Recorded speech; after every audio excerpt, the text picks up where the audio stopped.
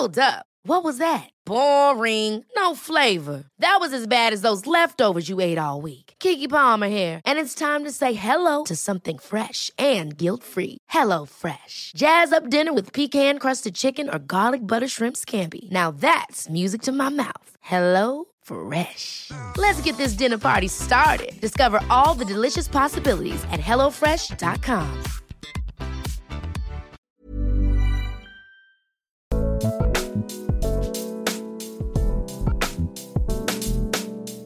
Hello and welcome to part 2 of the Changes Mother mini-series with me, Annie Mac. I am talking to 4 different authors about some of the bigger themes that I circled around in my first novel, Mother. Last week was Francisco Garcia on missing people. This week it's all about single parenthood and becoming a mother. Sophie Haywood's memoir, The Hungover Games, came out last year. It's her first book, and it took her a pretty long time to write. The reason why it took so long is simple. It's a very personal story, and for a long time she was worried what the consequences might be of telling it. Sophie was living in LA as a showbiz journalist. You might have seen her bylines in The Guardian, The Times, Elle. She's interviewed loads of really big actresses and actors. And she was happily avoiding most of the responsibilities of adulthood when a doctor told her she was unable to have children. She then immediately, accidentally, became pregnant by a man who really didn't want to have a child and kind of watched as her life reshaped itself around the imminent arrival of this strange new thing, a child she had been told would never exist. The Hungover Games is an outrageously funny book about something that didn't feel at all funny at the time. But apart from being funny, it's poignant, it's tender and overflowing with a very specific type of intense love. Now, Mother also hinges around the seismic shock of an unplanned pregnancy. Mary has her son TJ when she's still a teenager. The circumstances are, of course, very different, but both books really do look at what it means to be a mother and the way that completely recalibrates your perspective, as well as the difficulties, but also the wonders and delights of bringing up a child alone, outside of the context of a nuclear family, which the world so often tells us is the only way to make a happy kid. This is a conversation all about the cliches, the myths, the outright lies that get fed to women about motherhood. It's about taking control of your own body, your own story, and basically asking anyone who has a problem with that to kindly jog on. Let's do it. Let's invite Sophie Haywood to this second episode of Changes, the Mother series. Sophie Haywood, hello and welcome to this very special edition of Changes. Hello, Annie.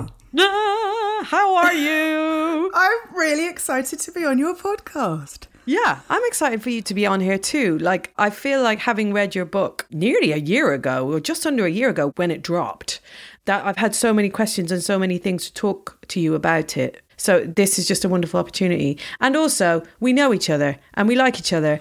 And it's always nice to have a natter anyway, isn't it? And I don't want to make this a lovey fest, but I've just read your book, Mother, which is so tender and sweet and has sort of stayed with me in my chest. You called it a lyrical thriller, and I was like, boom, wow, God, can someone write that down? That's incredible. I will write that down. But yeah, I was really chuffed that you read it and you enjoyed it. And there's themes of that are kind of weirdly in parallel with the Hungover Games that I wanted to explore in our conversation today. But first of all, let's just talk about the fact that the book, as I said, came out July 2020. You've had nearly a year to digest how it feels to have a book in the world, to be like a published author. How is it now? Well, what was funny at the time it came out, or earlier last year, obviously the pandemic hit and every type of industry was reassessing how to go ahead. And in publishing, lots of books that were meant to be summer titles were being put back, maybe till the autumn or till the next year. And I was watching announcement week after week, oh, this book that's been planned is now being put back. And I was thinking, well, are my editors going to put my book back? And at first I was thinking, don't do it. Then after a while I was thinking, well, if everyone else's book needs putting back, I think mine does as well. And then they just held tight. They were just like, nah, let's do it. And I'm so glad they did, because people were stuck at home, you know, wanting to read, or people were able to travel. There was a little bit last summer where some people did get a holiday. Yeah. But again, they weren't on holiday sort of going to nightclubs, raving. There wasn't much when they got there. So it was actually a lovely time to release a book. And everyone's had the time to sort of message me and get back to me, you know, random strangers who are maybe feeling a little bit more emotional and sensitive than we used to. You know, during the pandemic, everyone was living quite close to the surface or quite close to the edge, and people were really sort of pouring out their feelings, and it turned out to be a really touching time to release a book. So I've just been amazed that, you know, every day I look at Instagram, and I think because Instagram's just a place, you know, where people feel safe sort of messaging someone they don't know. Every day there's people writing saying, oh, I read your book and I didn't think I'd like it because I haven't had a kid, or that's not for me, but X, Y and Z. And it's just been really lovely. And all the things I feared happening, because it's quite an exposing book. It's first person, it's memoir, it's things that happened in my private life. And all the sort of terrible things I thought would happen haven't happened. So that's been So what were the terrible things you thought would happen? What were you catastrophizing about? Well, you know, I didn't think my family would like it. You know, it's about having a kid with someone. Well, the start of it is that I get pregnant by someone who desperately was against that and left pretty sharpish. So it's about becoming a mother on my own. You know, it brings up sensitive issues possibly for other people more than for me. And I also thought, you know, my daughter one day might read this. There were so many people in my head who I thought won't like this. And also I thought maybe reviewers, you know, I mean, it's a thrill to get reviewed at all. Not all books do. But when I heard that the Daily Mail had reviewed it, I was like, well, they're going to call me a slag. You know? And what did they say about it? They were really nice because, you know, just to explain a bit more to people who don't know what I'm talking about, the book is about, you know, I'd never settled down in a relationship. I was in my 30s, sort of living the high life in Los Angeles, where I was working with celebrities and I was going to parties. And, you know, I go from that rapidly into motherhood. And I thought the Mail would be like, well, you know, she's no better than she ought to be, that poor child. And they were lovely. Their only complaint was that they thought there were too many celebrities in it. Wow. Which from the people who make the sidebar of shame. That's something, the sidebar of shame. Wow. But, you know, maybe I was lucky that, you know, there is a bit of a zeitgeist for women's publishing and women talking about their sex lives and motherhood in alternative ways. So perhaps I was very lucky with the timing, but it's just been such a relief, Annie. Good. Because it was a long time coming. How many years from beginning to end did it take for this book to go from being in your head to being published? So I first talked to an agent about doing it when my daughter was about 2, and she turns 10 this year. So that does feel like a long time. And in the story, it's mainly from sort of pregnancy to the first couple of years of her life. You get a bit when she's more like 5, but it really stops by about 5. So I guess it was about 5 years. Yeah. And I kept thinking, I can't do it. And I had interest because I'd been writing in The Guardian. I'd written a column that was quite often about being a single mum and this sort of bittersweet experiences of what it's like when you've had this totally accidental baby and you were not someone in a marriage, in a settled, you know, you didn't know what you were doing and suddenly you're someone's mum. So I had written about that and I knew there was interest from publishers, but I kept thinking, oh, you know, the catastrophizing, like you say, can't do it. And I battled with those voices for years.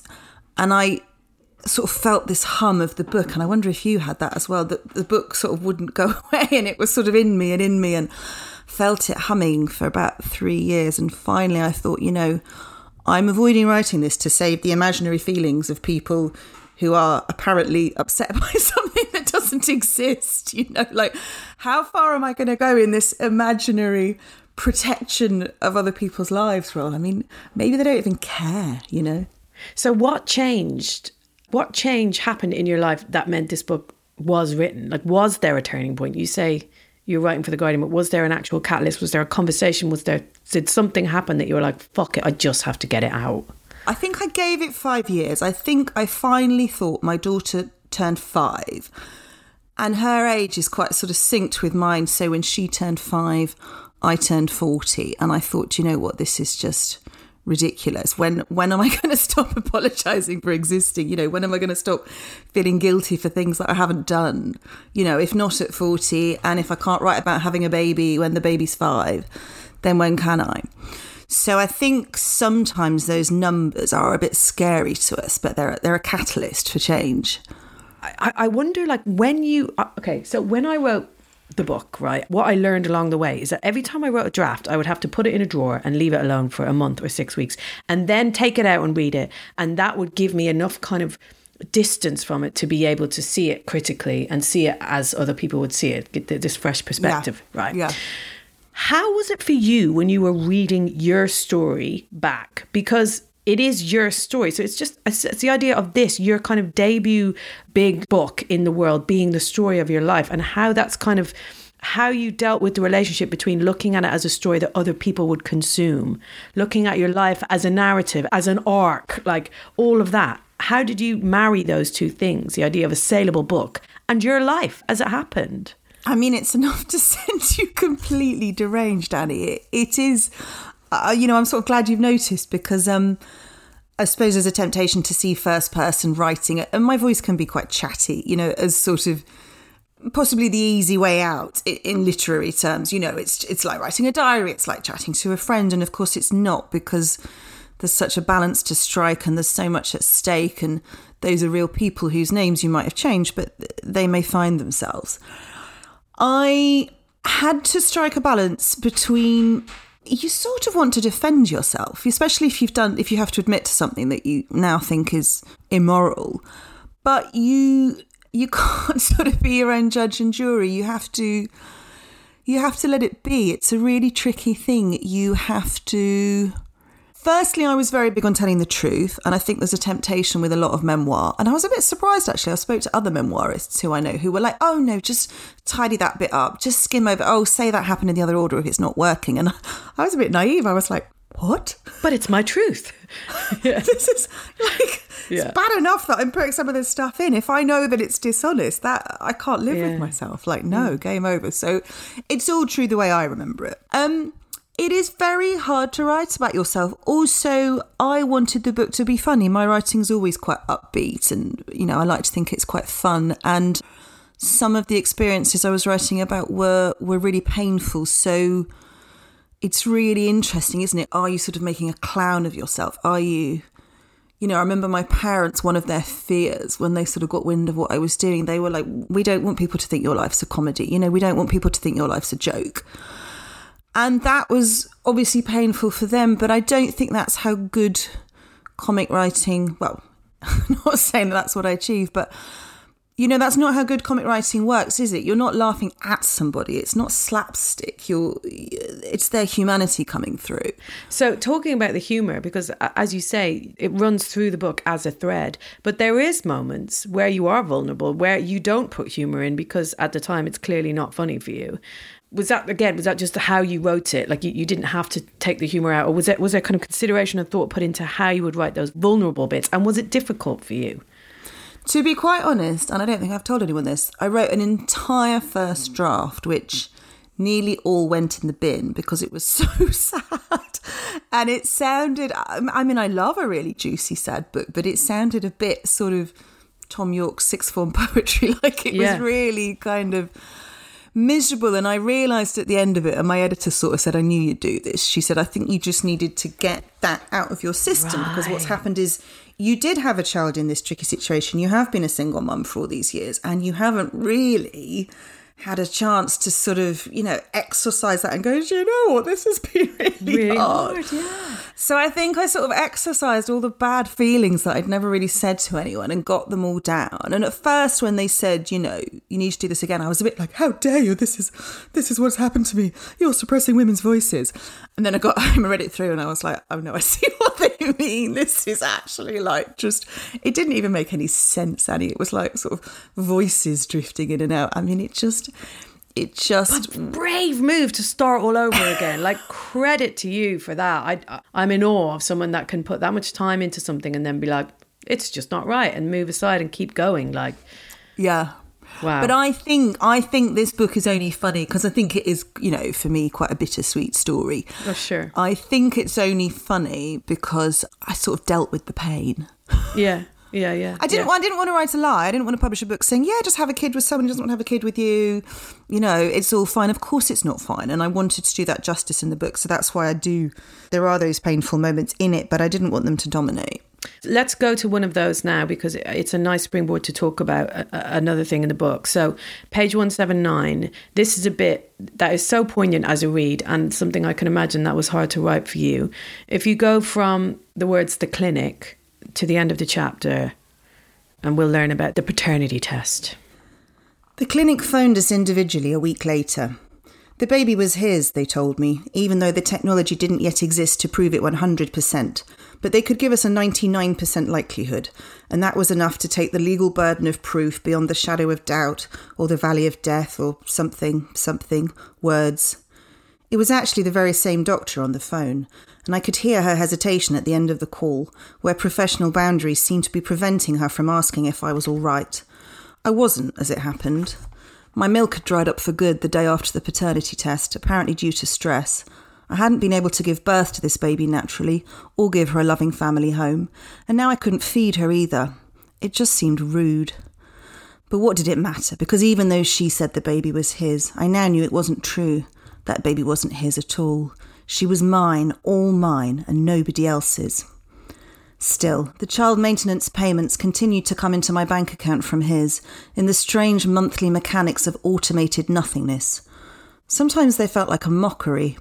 Sometimes they felt like an apology. Sometimes they just felt like a great big help that would let me pay several bills, and it was relief. The months passed into years, and the anger turned into pain, and the pain turned into a ghost that sat on my shoulder and flicked my nerves while allowing me to live. But after that day at the clinic, I didn't know if I would ever want to see him again. God. You write so amazingly. I mean, I know you know that already, but the way that you write is so... Because there's so much humour through it, when there's no humour, the seriousness of it and the kind of poignancy of it really is so impactful. It's really strong. And obviously that is a real moment in your life of fucking panic and fear.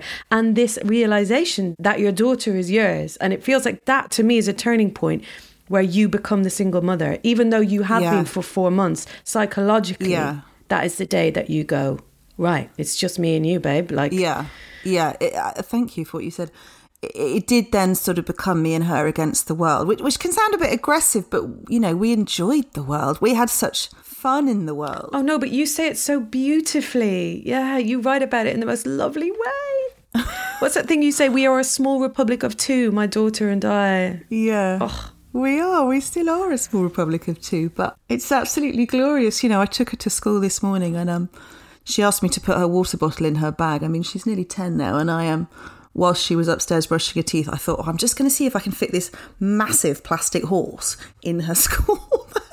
I sort of wedged it in. I don't know. Just our mornings are always really funny. We're always just like, who can prank each other the best? So then she puts her school bag on. She's walking to school in a little grey uniform and a rucksack. And she was like, Mum, did you put something in my bag? And I was like, no, babe, of course I didn't. She was like, it just feels. She was walking to school. She kept going, it just feels. Oh, can I take it off? And finally she got it. She like pulled open the zip and this massive toy horse burst out. And she was just like, that's it. Tomorrow it's war. We just spend the whole time trying to make each other laugh, which usually works. So, you know, it really turned around, which I think the book does show. Yeah. And I wanted to ask you about that, about single parenting and the kind of things about single parenting that people don't think about or get wrong or misjudge the most. I can imagine you've been asked about it a lot since you wrote this book, but what are the things that you would say that people just don't get about being a single parent? I, at the start, kept thinking of all the things that, you know, I'd had a quite nice childhood, and I kept thinking, oh God, you know, I grew up with a mum and a dad and a brother. She's got one parent, not getting any siblings. We lived in Yorkshire, where you could have a house with a garden for not much money at that point, you know, in the 1980s. I was raising her in London, where we couldn't afford to live like that. You know, we didn't have any outdoor space. We were living on a council estate. All these things I kept thinking, I haven't given her a sibling, I haven't given her a dad. You know, I just kept thinking about all these shortcomings. And I ended up speaking to Philippa Perry, who's, you know, obviously a psychologist who writes about child rearing. And she said, none of those things matter if she has a really loving relationship with you, where when she makes a bid for your attention, about 4 out of 5 times, she can get it. And I kept saying, but we watch loads of telly, we don't go outside enough, we don't go outdoors, we don't go camping. And she was like, none of that matters as long, you know, as you two are okay. And I was always like, oh, we are okay, actually. And it took me a long time to go, oh, we've got everything we need. You know, it's fine to watch telly and eat takeaways. Like, it's, you know, it's fine. So it really was quite a turning point. And what I try to show in the book is that a lot of single parenting is fantastic, but because the narrative tells you it's not, you believe it's not. And that in itself, I think, led to me being a bit miserable and a bit down some of the time. You know, if we sort of went to eat in a restaurant as a treat and I'd look around at the other families around us in their sort of traditional nuclear units, or you'd see a couple on a date and it was like I was on a date with a 4-year-old. And I'd keep telling myself, this picture is wrong, this picture is wrong. That's right, that couple, he loves her. That family where they've got 3 kids in the car outside, you know, that's the right way to do it. And then about halfway through the meal, there'd always be the bit where you could hear the other family having a total meltdown, or the other husband, you know, asking, you know, the girlfriend on a date when she was going to sort of lose some weight. And you sort of think, oh, like, we're really happy, actually, you know. Why do I keep looking at other people and saying our picture's wrong? Our picture is really lovely. And what's interested me, you know, people always say, oh, well, she's great now, but wait till the terrible teens. And when I talk to other single mothers of single daughters, of course this doesn't go for everyone. Of course some people have really stressful situations. But so many people have said to me, oh no, we didn't have the terrible teens thing because we were so, you know, tight and we were so honest. And maybe because they didn't have anywhere else to go, they couldn't say, oh, I want to go and live with dad, stuff you know, if that wasn't an option. Lots of the single moms have said to me, well, we didn't have that teenage thing at all because we were already grown-ups. Wow, that's wonderful, isn't it? And that's, you kind of say that in the book in the very last chapter. There's this very beautiful scene of you just lying in the sea in Jamaica and kind of realising that all this time you felt like there needed to be more love. But actually you have so much love between the two of you that there's no... Yeah. So much love. And it's funny how you just, you know, I didn't think of myself as someone who was obsessed with how other people lived. But it turns out that once the word mother can be sort of put on your body, you just take on all this sort of cultural expectation that you thought you But were... also corporeal expectation. Like, you know, when you talk about that scene, the paternity test, and you describe what you've been through for the last 4 months, not being able to give enough milk, not being able to... Your body can't provide, in your opinion, at the time, what the baby needed. And you're told from every angle that the baby needs this from you. There always has to be the mother's milk. And it's like, why can't she have formula? Like, why? You know, I look back now, you know, I went to these antenatal classes where it was really drummed into us, oh, a cesarean's really bad, it's really bad, you don't want to have that. And of course I wasn't planning on that, but I did have an emergency C-section. Got to breastfeed her for 100 years. Well, she ended up on formula. Oh, that's terrible, that's the devil. You know, you've got to have a loving family home where nobody smokes and nobody does this. And, you know, it was so drummed into us, even in sort of 21st century Hackney in East London, that we had to have all these things. Basically, every single rule they said there was, I inadvertently broke them. And when I look at her now, this kid who was, you know, born the wrong way, fed the wrong way, dad walked out, you know, didn't have a garden, always having to watch telly because I was always on a work deadline and panicking and shoving CBeebies on again. You know, she's just great. I don't think any of it matters, Annie. I don't think any of it matters. Do you want Echo to read it when she's older? And how do you want her to feel about it? What's your dream? Yeah, so all the bad things I thought would happen that sort of didn't happen, like, you know, family disowning me, or, you know, her father, I don't know, sort of, you know, breaking him that I did this. All those things haven't happened. I can't say that she loves it because she hasn't read it yet. And I've signed her a copy and said not to be read till you're 15. And she's agreed to that, but she's 9. I can't, you know, there are copies in the house. I can't totally, I mean, she's not interested now, but, you know, if you were 13 and your mum had written a book and you were, you know, having a quiet afternoon nosing around, I can imagine you might have a look. Although I know that Caitlin Moran partly wrote her books wanting her daughters to read her life advice for women, and she was gutted when they showed no interest. So maybe that's what you say to your daughter. Yeah. Maybe you go, I'd really love you to read it, darling. Yeah, and she won't want to do reverse psychology. Yeah. It does hang slightly heavy on me, but the fact is the book, you know, on a sort of mercenary level, the book has done well. I've just sold the TV rights to a really good production company. Yeah. What? I That's amazing. Well, oh my God, Sophie. I can't name any names, but I'm one of the people working on it, the script. So it's really exciting. And I just think, we have been able to move to a slight, we have now got a garden. We have just in this year moved to a house. You've got a house. Well, that's what I feel like. I feel like it's, when my daughter reads this and says, I can't believe you washed her dirty linen in public, I'm going to say, well, it gave us really good stuff, It gave us the holiday, it gave us the garden, it gave me a bit of time to spend with you. And also it touched all these other people who've got in touch with me. And it's really important to share our stories, I think.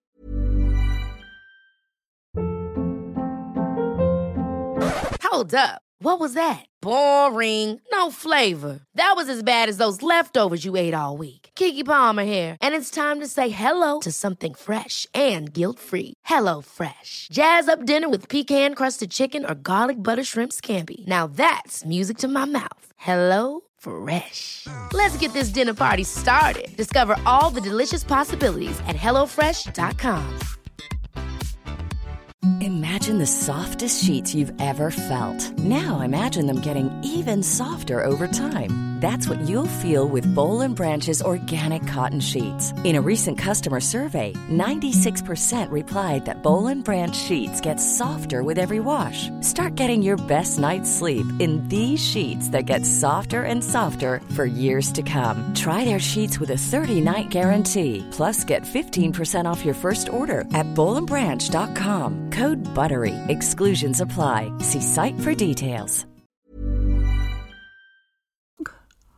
Did you, writing this book, they say you write to know yourself. So like writing this book, how did it change your opinion of yourself, if it did at all? I don't know if writing it did. I think when it came out and people, because deep down you always, maybe it's just me, deep down you always think, oh, well, there's nothing interesting about me or my story, or my pain doesn't count, or my joy doesn't count, or, who cares? So all the way through writing it, this voice in my head would say, this is stupid, who cares? Which I sort of have learned that I think all writers have that voice, and probably all creative people. And then to have it come out and to have so many people care was really, I think that changed me, to go like, oh, you haven't been barking up the wrong tree. And the most interesting change for me is that my dreams have changed at night. I mean, my literal dreams.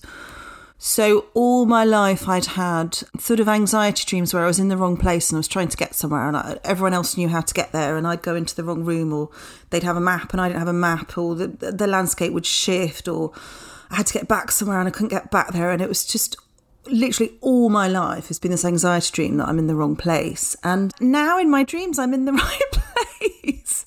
Come on! I know! It's so extraordinary. I cannot tell you how relaxing it is to not wake up in the morning panicking that I'm in the wrong place. Wow. It's basically what you've done. It's therapy, isn't it? It's what they encourage people to do in therapy. It's like, write down your feelings and then we're going to look at them. And your feelings happen to be a book.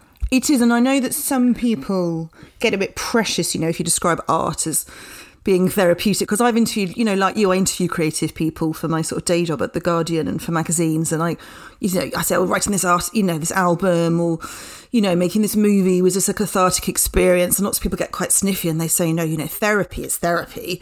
This is literature, or this is cinema. This is something else. But, of course, therapy is therapy, but you can't write your life story and not get something from it. So, yeah, I actually, all those years I thought I can't write that because it's sort of going to keep me awake at night, if I do that.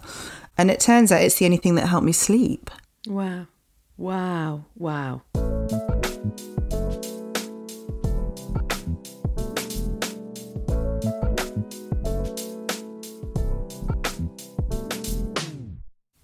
So now we know how the book kind of changed you and your dreams. When you were writing it, did you have a ambition for the book to make the reader feel anything in particular, or to kind of change the reader's perception about anything in particular? Well, it's a good question. Because I had experience writing it. It was my debut book, but I'd written, years and years of columns and interviews and sort of features for the media So one thing that had happened, I'd written one column for The Guardian on a sort of similar topic that had probably led to this book. And somebody said to me when that ran, she said, oh God, it made me, I was laughing and laughing. And then at the end of the same one page, I suddenly burst into tears. Sort of, how did you do that to me? And I thought, quite evilly, but I thought, ooh, I like that. Power.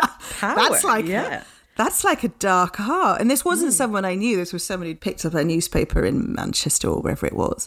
Yeah. And I thought, oh, I like the idea that your body sort of was laughing out loud and then was sobbing. It sounds quite twisted, but I was like, that's what I want. I want that over 70,000 words. Brilliant. The extremes of emotions on one page. That's how it is. And that's why, I maybe disagreed with my parents, thinking I was sort of, putting my life there to be laughed at. That it wasn't that at all. It was that I think everything's funny. Death can be funny. Somebody walking out on you can, if your sort of girlfriend has someone walk out on them and, you get all the girls round and get drunk and commiserate. By the end of talking about him, you are all laughing. You just are.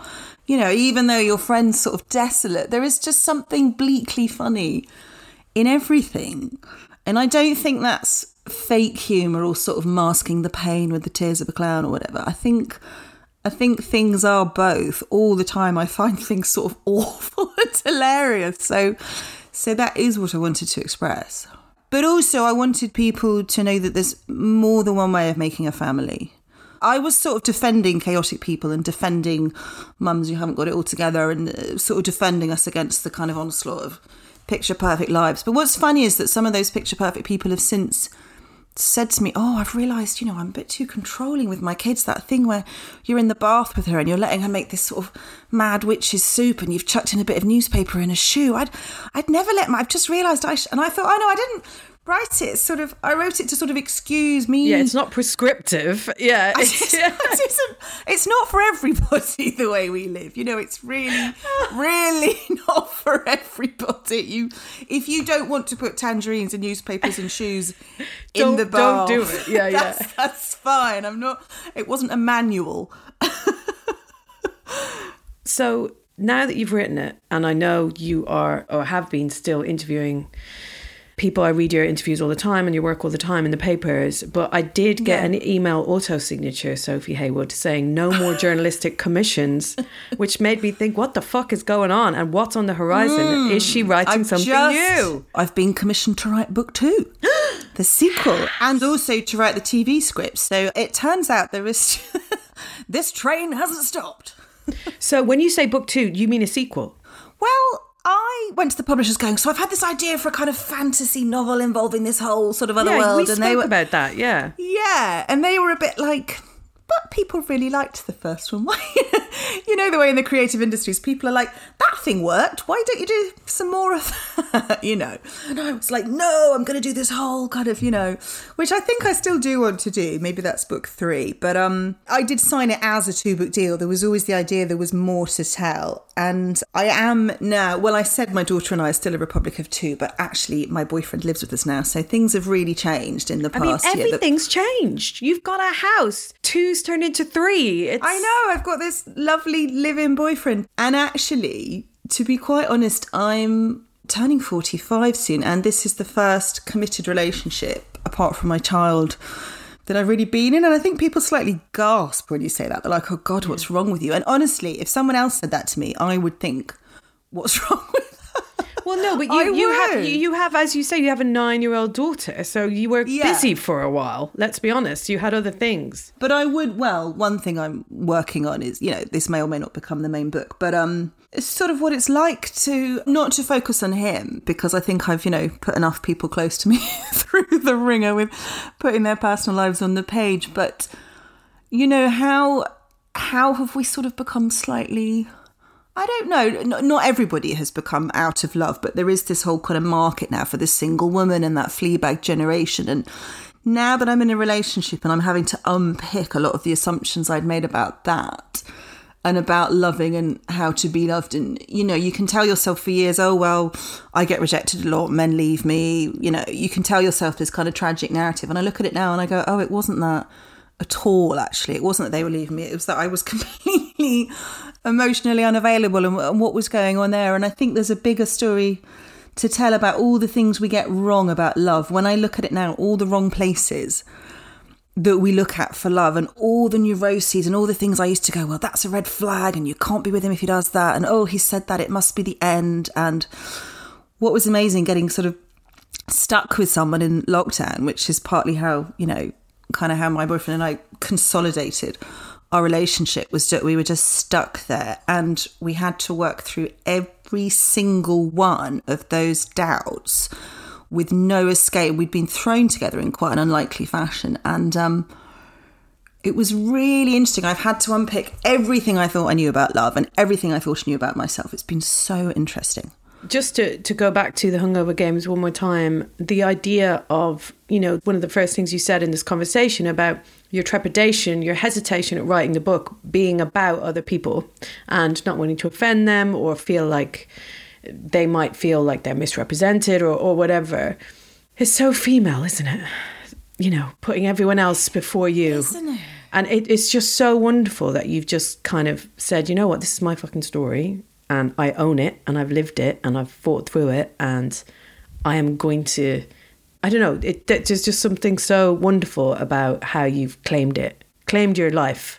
And what gets me is someone said to me, someone who was really against me doing it, said, do you know what, it's just, you know, it's not fair on a man who's done what they've done, like, for the sake of your daughter, not for his sake, but for the sake of your daughter, you know, you've got to be the bigger person here and sort of just keep a lid on everything. And I thought, you know, it's only women who get asked to do that because it's women who stay, and because in these situations where someone leaves, 99 times out of 100, it is the man who leaves. So there's all these stories we haven't heard of what it's like when the man leaves, because women were always told to think of the children. And I just was like, no, I refuse. I'm not going along with this pact that allows us to keep quiet anymore. And did you find that there was animosity when the book came out? Did anyone have a word about that when it came out? Did anyone have an opinion on that? I was really steeling myself for the worst. But I mean, people, you know, of course, have opinions behind closed doors that I'm possibly not privy to, but nothing to my face, no. And what's funny as well is in the book I talk about, on a sort of, well, not a sillier note, but, you know, I do come from a family who've always been there for me. They're very dependable, but they're not the sort of parents who say, oh, darling, we love you. You know, there's none of that sort of emotional chat. You know, nobody speaks about love or says, oh, well done. That's so, you know, it's just not that vibe. And after it came out, my best friends were all going, so, you know, surely your parents have now sort of read it. And I said, yeah, they have read it. They've told me they've read it. And surely they've now rung you up and said, but we love you. We always loved you. And I was like, you don't get it, do you? Like, you don't write a book and make people change. Like, you know, people don't change. And perhaps part of the funniest thing about this book relating to change is that I thought it would change everything. And in a way, it only changed me. You know, it didn't really change anything else at all. But you didn't even know you needed to be changed. And then the book changed you. And now you're like, oh, I mean, it's perfect. And it's funny thinking about, you know, your subjective changes. One thing I thought that would happen to me in my life, having always been kind of the youngest one in the family and a bit of a hot mess, you know, the one who'd sort of run out of money and phone my parents at an embarrassingly old stage of my life, sort of begging for help. Or I'd go abroad somewhere and get my purse nicked and lose my wallet and have to fight, you know, always sort of having these teenage disasters well past the age. When I, you know, in recent years got it all sorted out, I wrote this book, it got into the bestseller lists, I've got this TV deal, I've got this lovely boyfriend, you know, I'm now living in this nice sort of Victorian house doing the nuclear family thing that you think that everyone's always wanted you to be. You know, I'm finally fitting in like a normal, boring sort of married, respectable middle-class person. And then I sort of went to my family this year kind of like, ta-da, look at me, you now. know. Yeah. Finally, not the young sort of drunk hot mess anymore. And I just didn't really get that sort of response that part of me was still hoping for. And I realised it's because I had a role to play in the family dynamic as the sort of hot mess baby clown. You were the one that everyone did a little eye roll about.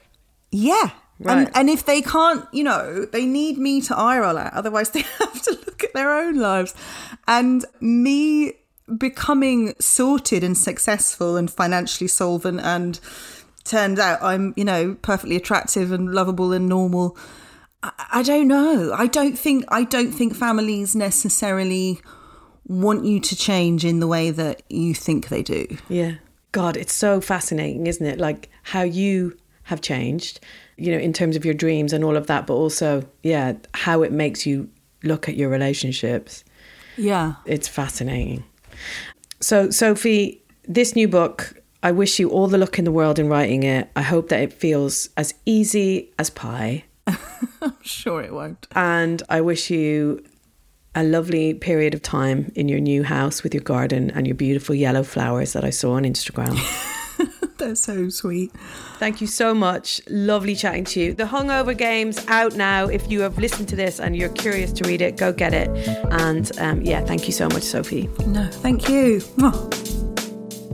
Such a lovely conversation with Sophie Haywood. I really enjoyed that. And as I said, The Hungover Games is out now for your enjoyment. Do go get it, go read it, and let me know how you go with it.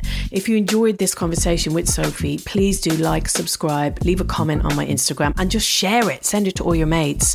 It was lovely to hear from some of you last week after my conversation with Francisco Garcia about his book, If You Were There. Laura McDonald said, I loved this. Could have listened to you and Francisco chatting for hours, have just ordered If You Were There. Ross said, great listen. I have stopped on my way home from work and bought the book after listening to this today. Yes, that's what we like. Next week on the Mother mini-series, it's the brilliant Nikesh Shukla with his memoir Brown Baby. It's a raw, heart on the sleeve study of two big changes in his own life, the death of his mother and the birth of his daughters. The book had me in bits when I read it, and I've been so excited to talk to Nikesh about his experience of writing about grief and the way that grief can colour every waking moment. Changes is produced by Frank Palmer. We will be back next week. Till then, take care.